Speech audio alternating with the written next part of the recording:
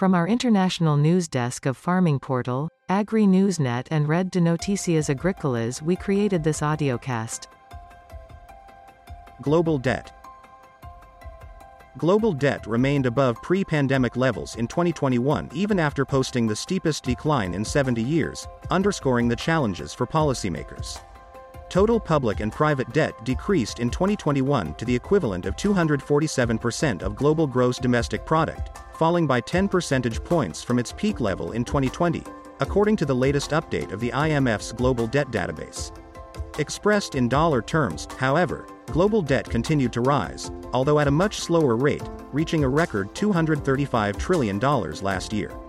Private debt, which includes non-financial corporate and household obligations, drove the overall reduction, decreasing by 6 percentage points to 153% of GDP, according to our unique tally, which has been published annually since 2016.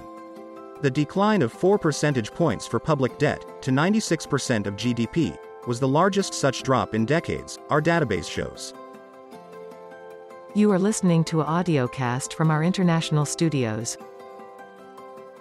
The unusually large swings in debt ratios are caused by the economic rebound from COVID-19 and the swift rise in inflation that has followed. Nevertheless, global debt remained nearly 19% of GDP above pre-pandemic levels at the end of 2021, posing challenges for policymakers all over the world. Debt dynamics varied significantly across country groups, however.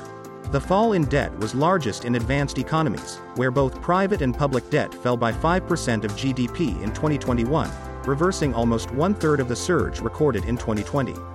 In emerging markets, excluding China, the fall in debt ratios in 2021 was equivalent to almost 60% of the 2020 increase, with private debt falling more than public debt. In low-income developing countries, total debt ratios continued to increase in 2021, driven by higher private debt. Three main drivers explain these unusually large movements in both private and public debt around the world: large fluctuations in economic growth. The economic recession at the onset of the pandemic contributed to a pronounced drop in GDP, which was reflected in the sharp rise in debt to GDP ratios in 2020. As economies moved on from the worst of the pandemic, the strong rebound in GDP helped the 2021 fall in debt ratios. High and more volatile inflation.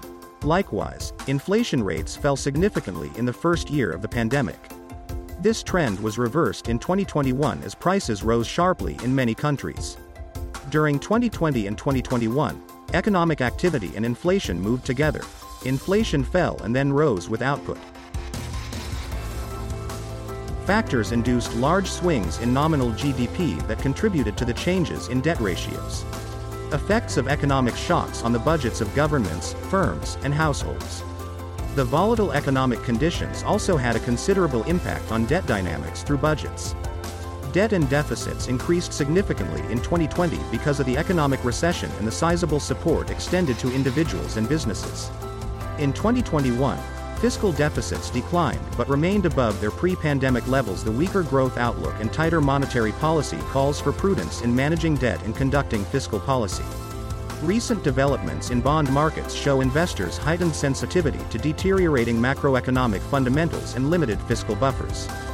Governments should adopt fiscal strategies that help reduce inflationary pressures now and debt vulnerabilities over the medium term, including by containing expenditure growth, while protecting priority areas, including support to those hardest hit by the cost of living crisis.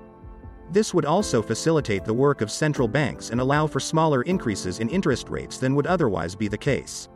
In times of turbulence and turmoil, confidence in long-run stability is a precious asset. This was an audiocast from the news desk of CRA Media International in Los Angeles in the USA.